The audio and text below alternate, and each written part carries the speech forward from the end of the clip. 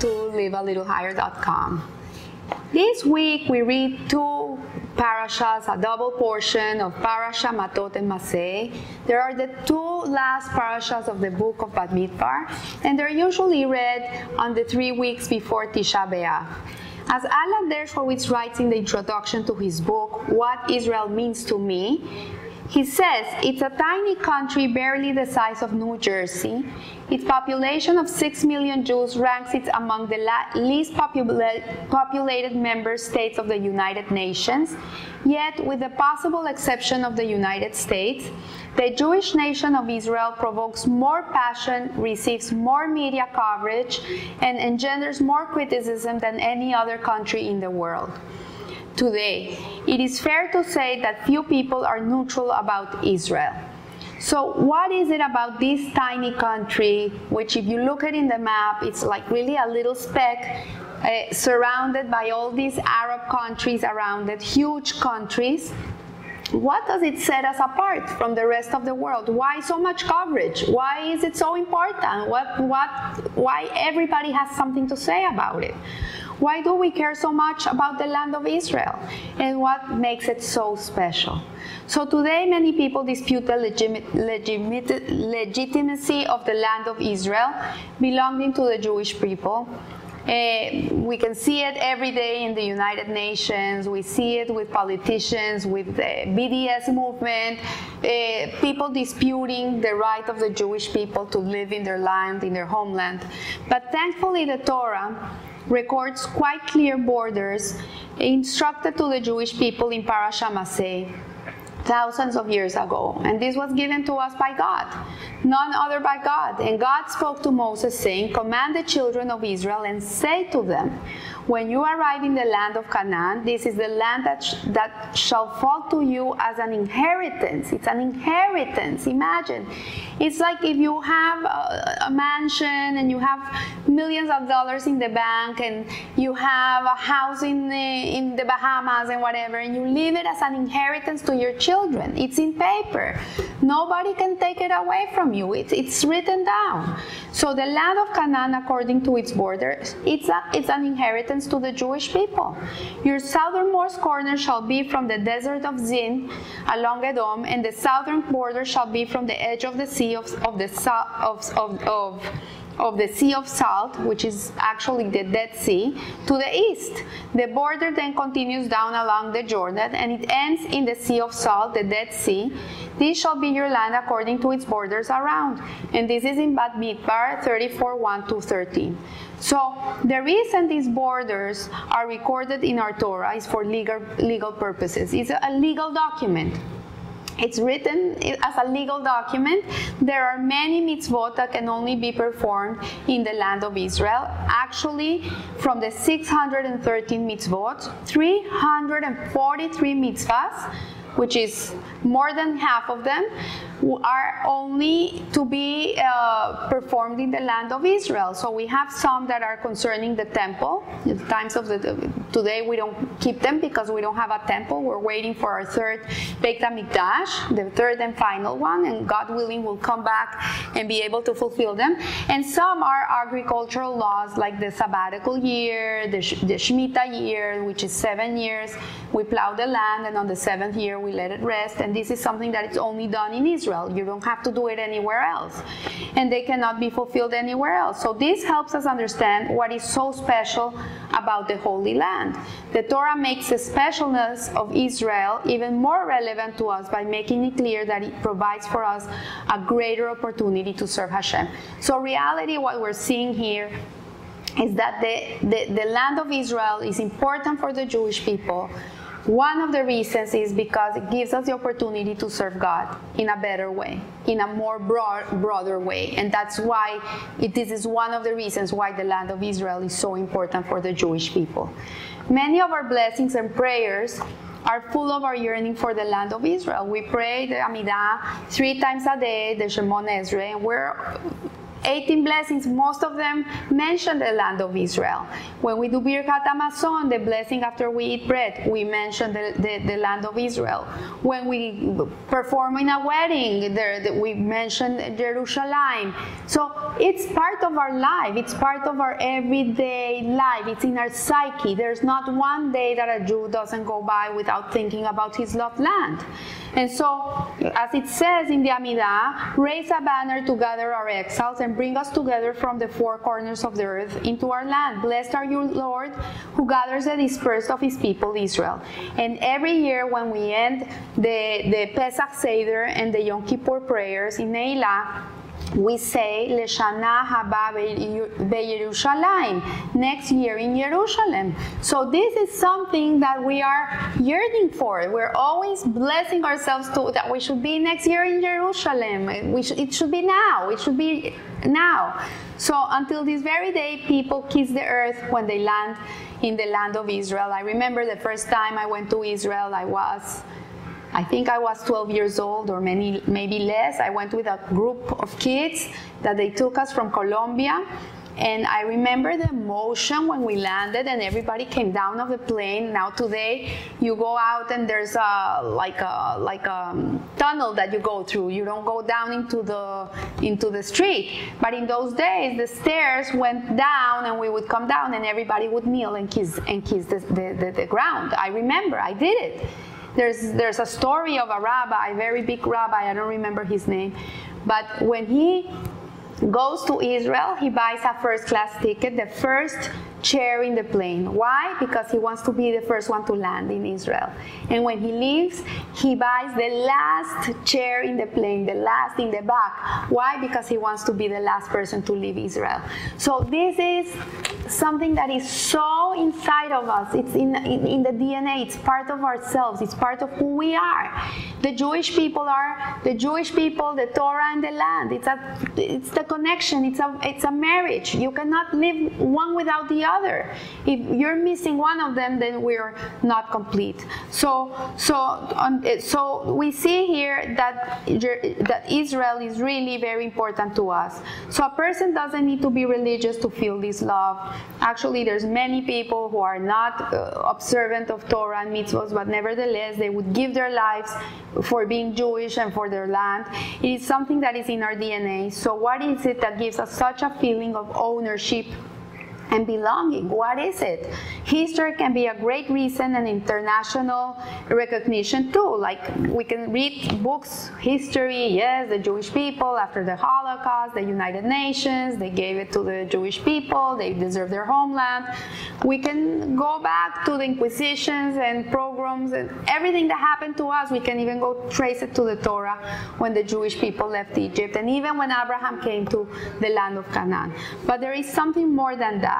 As for the historical claim to the land, it is true that Jews have lived in Israel for a very long time. But they have also lived outside of Israel for a long time. Like you have Jews living in Rome since the times of the Second Temple. For 2,000 years they're there. But nevertheless, they cannot come and say Italy is ours because we've been here for 2,000 years. So we have lived for thousands of years in other places in the diaspora, and this doesn't give us the right to claim that place is ours. And also, as for international recognition, especially in the days, this is an even shakier argument that, okay, the world can recognize that Israel belongs to the Jews. Many don't, but the Israeli Declaration of Independence states, this recognition by the United Nations give the right of the Jewish people to establish their state is irrevocable. But what would happen if the United Nations would revoke its acceptance of Israel as a Jewish state? What would happen if tomorrow they decide no more? The Jewish people don't belong there, they should be given to the Palestinians, and they should leave. This is not for them. So it turns out the only true and dependable claim we have to this land, to this holy land, is simply, and it's very simple, is that God gave it to us. That's the only reason that we have a claim to this land. Not because we earned it, not because we have fought wars and we won them, not because we believe we have a right to be there. No, the only reason that we have a claim to this land is because God gave it to us. That's it. So when Hashem established his covenant with Abraham Avinu, our forefather, he promised that the land of Israel would belong to his children, coming from Isaac, to make a point there. So on that day, God formed a covenant with Abraham, saying, to your seed I have given this land from the river of Egypt until the great river, the Euphrates River. And this is in Bereshit 15:18. So at the beginning of the book of Genesis, of Bereshit, it says, in the beginning of God's creation of the heavens and the earth. And why does the book of Bereshit begins with in the beginning of creation? If this is not so important to us, for us, the most important thing is the mitzvot and the Torah. Shouldn't have it started saying, this month is to you, because this is the first mitzvah that God gave the Jewish people when they left Egypt, was that they had to keep the Rosh Chodesh, the new moon, the new month. So, which is the first commandment the Israelites were commanded to keep.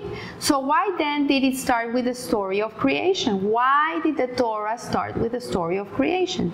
And the answer is simple. The strength of his works he related to his people to give them the inheritance of the nations. So, for if the nations of the world should say to Israel, you are robbers, for you conquered by force the lands of the 7 nations of Canaan, they will reply, the entire earth belongs to the Holy One, blessed be He. He is the creator of the world. He created America. He created Europe. He created everything. He is the creator of the world, and he created Israel and gave it to whoever he deemed proper. He distributed the world to the different nations, and Israel he gave to us. So when he wished, he gave it to them, and when he wished, he took it away from them and gave it to us. So the magnitude of what Rashi is saying, which is humongous, the entire book of Bereshit and the beginning of the book of Shemot, which is the second book of the Torah, exists only for us to assert our legitimacy of ownership in the eyes of the nations and for ourselves, because it's not only for the nations, it's so we can be reminded also that Israel belongs to us and that we're responsible for it. So now that there is no undeniable proof against our case, let's understand what makes the land so special. So now we know it's ours, it's written in the books, we have a paper, we have a legit paper that attests to it, and let's go back to Abraham now and understand why this land is so special, especially for a Jewish person. And God said to Abraham, go forth from your native land and from your father's house to the land that I will show you. Rabbi Berahia said, what did Abraham resemble? And so it says that Rabbi Berahia says that Abraham resembles to a bottle of perfume closed with a tight-fitting lid, lying in a corner so that its fragrant smell could not spread. When it was moved, however, its fragrance was spread. Similarly, God said to Abraham, travel from place to place and your name will become great in the world. So Hashem had to take Abraham out of the land of Haran, the land of his fathers, and take him to this desolate land, the land of Canaan, where there was really nothing. And he had to go and spread Yiddishkeit there. He was the first Ibrit. He was the first person that set himself apart from the rest of the world. He was the first person that recognized that Hashem runs the world. Not only that there's one God, because many other people believe there was one God. Even idol worshippers believe that God runs the world, there's a God. But they thought that other forces had control over the world. But Abraham was the first person to recognize that nothing moved in this world without Hashem. So Abraham's mission was to spread the sweet perfume of godliness throughout the world. He was the first Shliach, he was the first Rebbe, he was the first person to bring holiness to the world. And the reason that God sent Abraham to the land of Canaan and away from the land of Haran was that the land of Canaan or Israel, as we know it today, is the place that God chose to be launching pad of holiness for the whole world. So let's look at it this way. Israel is the launching pad. This is where all the holiness for the rest of the world comes from. It's like you go to NASA, this is where the rocket goes. You know, this is the launching pad. The rocket will go to the moon, but this is the place where it comes from. So Rabbi Yehuda Halevi, in his great work, The Kusari, which is a great book about Jewish faith from the 1100s, he echoes this theme by saying this land of Israel was appointed and designated to teach the proper way of behavior to the rest of the world. So just as the Torah is the moral compass of the world, is what tells us what is right, what is wrong, in reality, Israel should behave according to the Torah. This is the way we should live. We should live according to the Torah. We should keep its laws, and we should live accordingly, because this is the light to the nations. This is what shows the world the way in which human beings should behave. We're not animals. We're human beings. We're different. And we should behave morally, ethically, lovingly towards other people. Now that we understand the importance and precious mission of the Holy Land, the remaining question is, why this land? Why this piece of land? What was so great about this real estate? What makes this tiny country the epicenter of the world? There's nothing there. Like, everything has been made by the Jews. Like, even flowers weren't growing there. It was a complete desolate place. And why is it relevant to everyone? Why is this incredible country relevant to the rest of the world? Couldn't all this be accomplished anywhere else? Couldn't Hashem chose Uganda, or maybe a place in the Alps, in the mountains, where there's nobody and there's nothing and nobody wants to be there? So the world is so vast and big, and there are places that are so empty. So what is the fight all about? So the Rebbe Lubavitch Menachem Mendel Schneerson, of blessed memory, said, God did not choose the land of Israel because of the holiness in it. This is not the reason why God chose the land of Israel. It's not that he chose this place because it was holier than the rest of the places. On the contrary, the holiness comes as a result of God's choice. So by God choosing the land of Israel, he makes it holy, but not because this place was special to begin with. So God's decision to choose the land of Israel is an example of Behira Atzmit, an uncompelled choice made of God's own pure free will. He has also free will, Behira. And this is why the land of Israel is the heritage of God, because he desired, this is what he wanted, he willed it. Why? I don't know why that piece of land. He could have chosen any other place, but he chose that one. So a good analogy to explain this concept would be like no two people are alike. They're not exactly alike. You can have very similar people, but you will never find two people that are exactly alike. And this fact is easy to prove. God made everyone different. Each person has their own unique qualities, their own unique purpose and meaning in the world and mission that make them special and unique and distinct. What I can do, you cannot do, and what you can do, I cannot do. Each person has their own job. And it's important that each person does what he has to do, because if you're not doing what you have to do, then the world is lacking of you. We're missing out on you. So the same could be said about time. Time also. No day is exactly like another day. You're never going to repeat the same day. What you're living today won't happen tomorrow. What you're going to live tomorrow won't happen the day after. How you were 10 years ago, you're not now. Time is something that is unique. Every day is unique. Every second, every minute, every moment is unique. And we'll see. Every day has its own energy and its own purpose. Shabbat feels different from the rest of the week. Pesach feels different from Shabbat, even from other holidays, and someone with spiritual sensitivity will even feel that every day of the week is different. Most of us can really see that on Mondays. So we could also analyze this concept regarding space. Also space. Every country has its own character, its own foods, its own customs, its own way of dressing, lifestyle, and the country that was chosen as the environment in which the Jewish mission can be fulfilled is Eretz Israel. So every place is unique, every person is unique, every moment is unique. And in contrast with the land of Egypt, in which the land is irrigated by the Nile, like in the land of Egypt, it doesn't rain, it never rains. But it's a very fertile land because it's irrigated by the river. So people never have to look up and pray to God that there should be sustenance for them.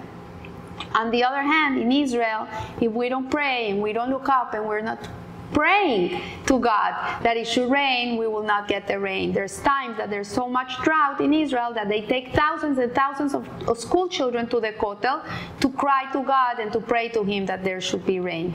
So it says here that Hashem lured the Egyptian people into thinking that their strength and their might of my hand has accumulated this wealth for me. That they're their own makers, that Hashem doesn't help them, that they're the ones that produce all these delicacies in Egypt. We plant it, we grow it, we pick it up. Hashem has nothing to do with it. And this is the way that God created the world, in a natural way, that people can believe that God has nothing to do with them. But in Israel, it's a remembrance of every day. Every day in Israel, you remember who runs the show. It's unbelievable how you live there by divine providence. God is in every corner. You can feel Him. You can see it in the people, in everything. So because the next verse says, "For you must remember the Lord your God, for it is He that gives you strength to acquire wealth." So this is the difference. So we must always remind ourselves that Israel is much more than a land where we can be safe and protected by our very special IDF or some sort of economic miracle that we should be proud of. We're proud of it. We're proud of all these startups and all this incredible technology that comes from Israel, which has benefited the world tremendously, like in medicine, in computers, like the whole world benefits from it. I say that if people really want to boycott Israel, they should throw away their iPads, their iPhones. If they have any disease, like for example diabetes, they cannot use the insulin because it was discovered in Israel. And all these things that have been discovered in Israel, people should really boycott them but no, people don't, because they need them. So we see here that the most important thing for us to keep in mind about our loved land is that Israel is a place where the presence of God dwells, and it's a place where it's more palpable. This is a place where I've seen people that have no connection whatsoever to their souls or to God, and when they come there, they're stirred up. I once encountered a kid that came to the Wailing Wall, to the Kotel. He couldn't stop crying, and he said to me, I don't know why. I don't know, how can I keep this feeling with me when I come back home? I felt God with me. So the divine intervention is mostly felt all the time in Israel. Israel is a place in which a Jew can realize his or her connection to God. The potential there is humongous. There's yeshivas, seminaries, all types of places where people can connect. And Israel represents the fusion of spirit and matter. That's what it is. It's a place where it's above the material. It's the material with the spiritual. I remember, and I've said this many times before, when my oldest child went to SEM for a year in Israel, she was very much into fashion, and she had to be buying clothes every week.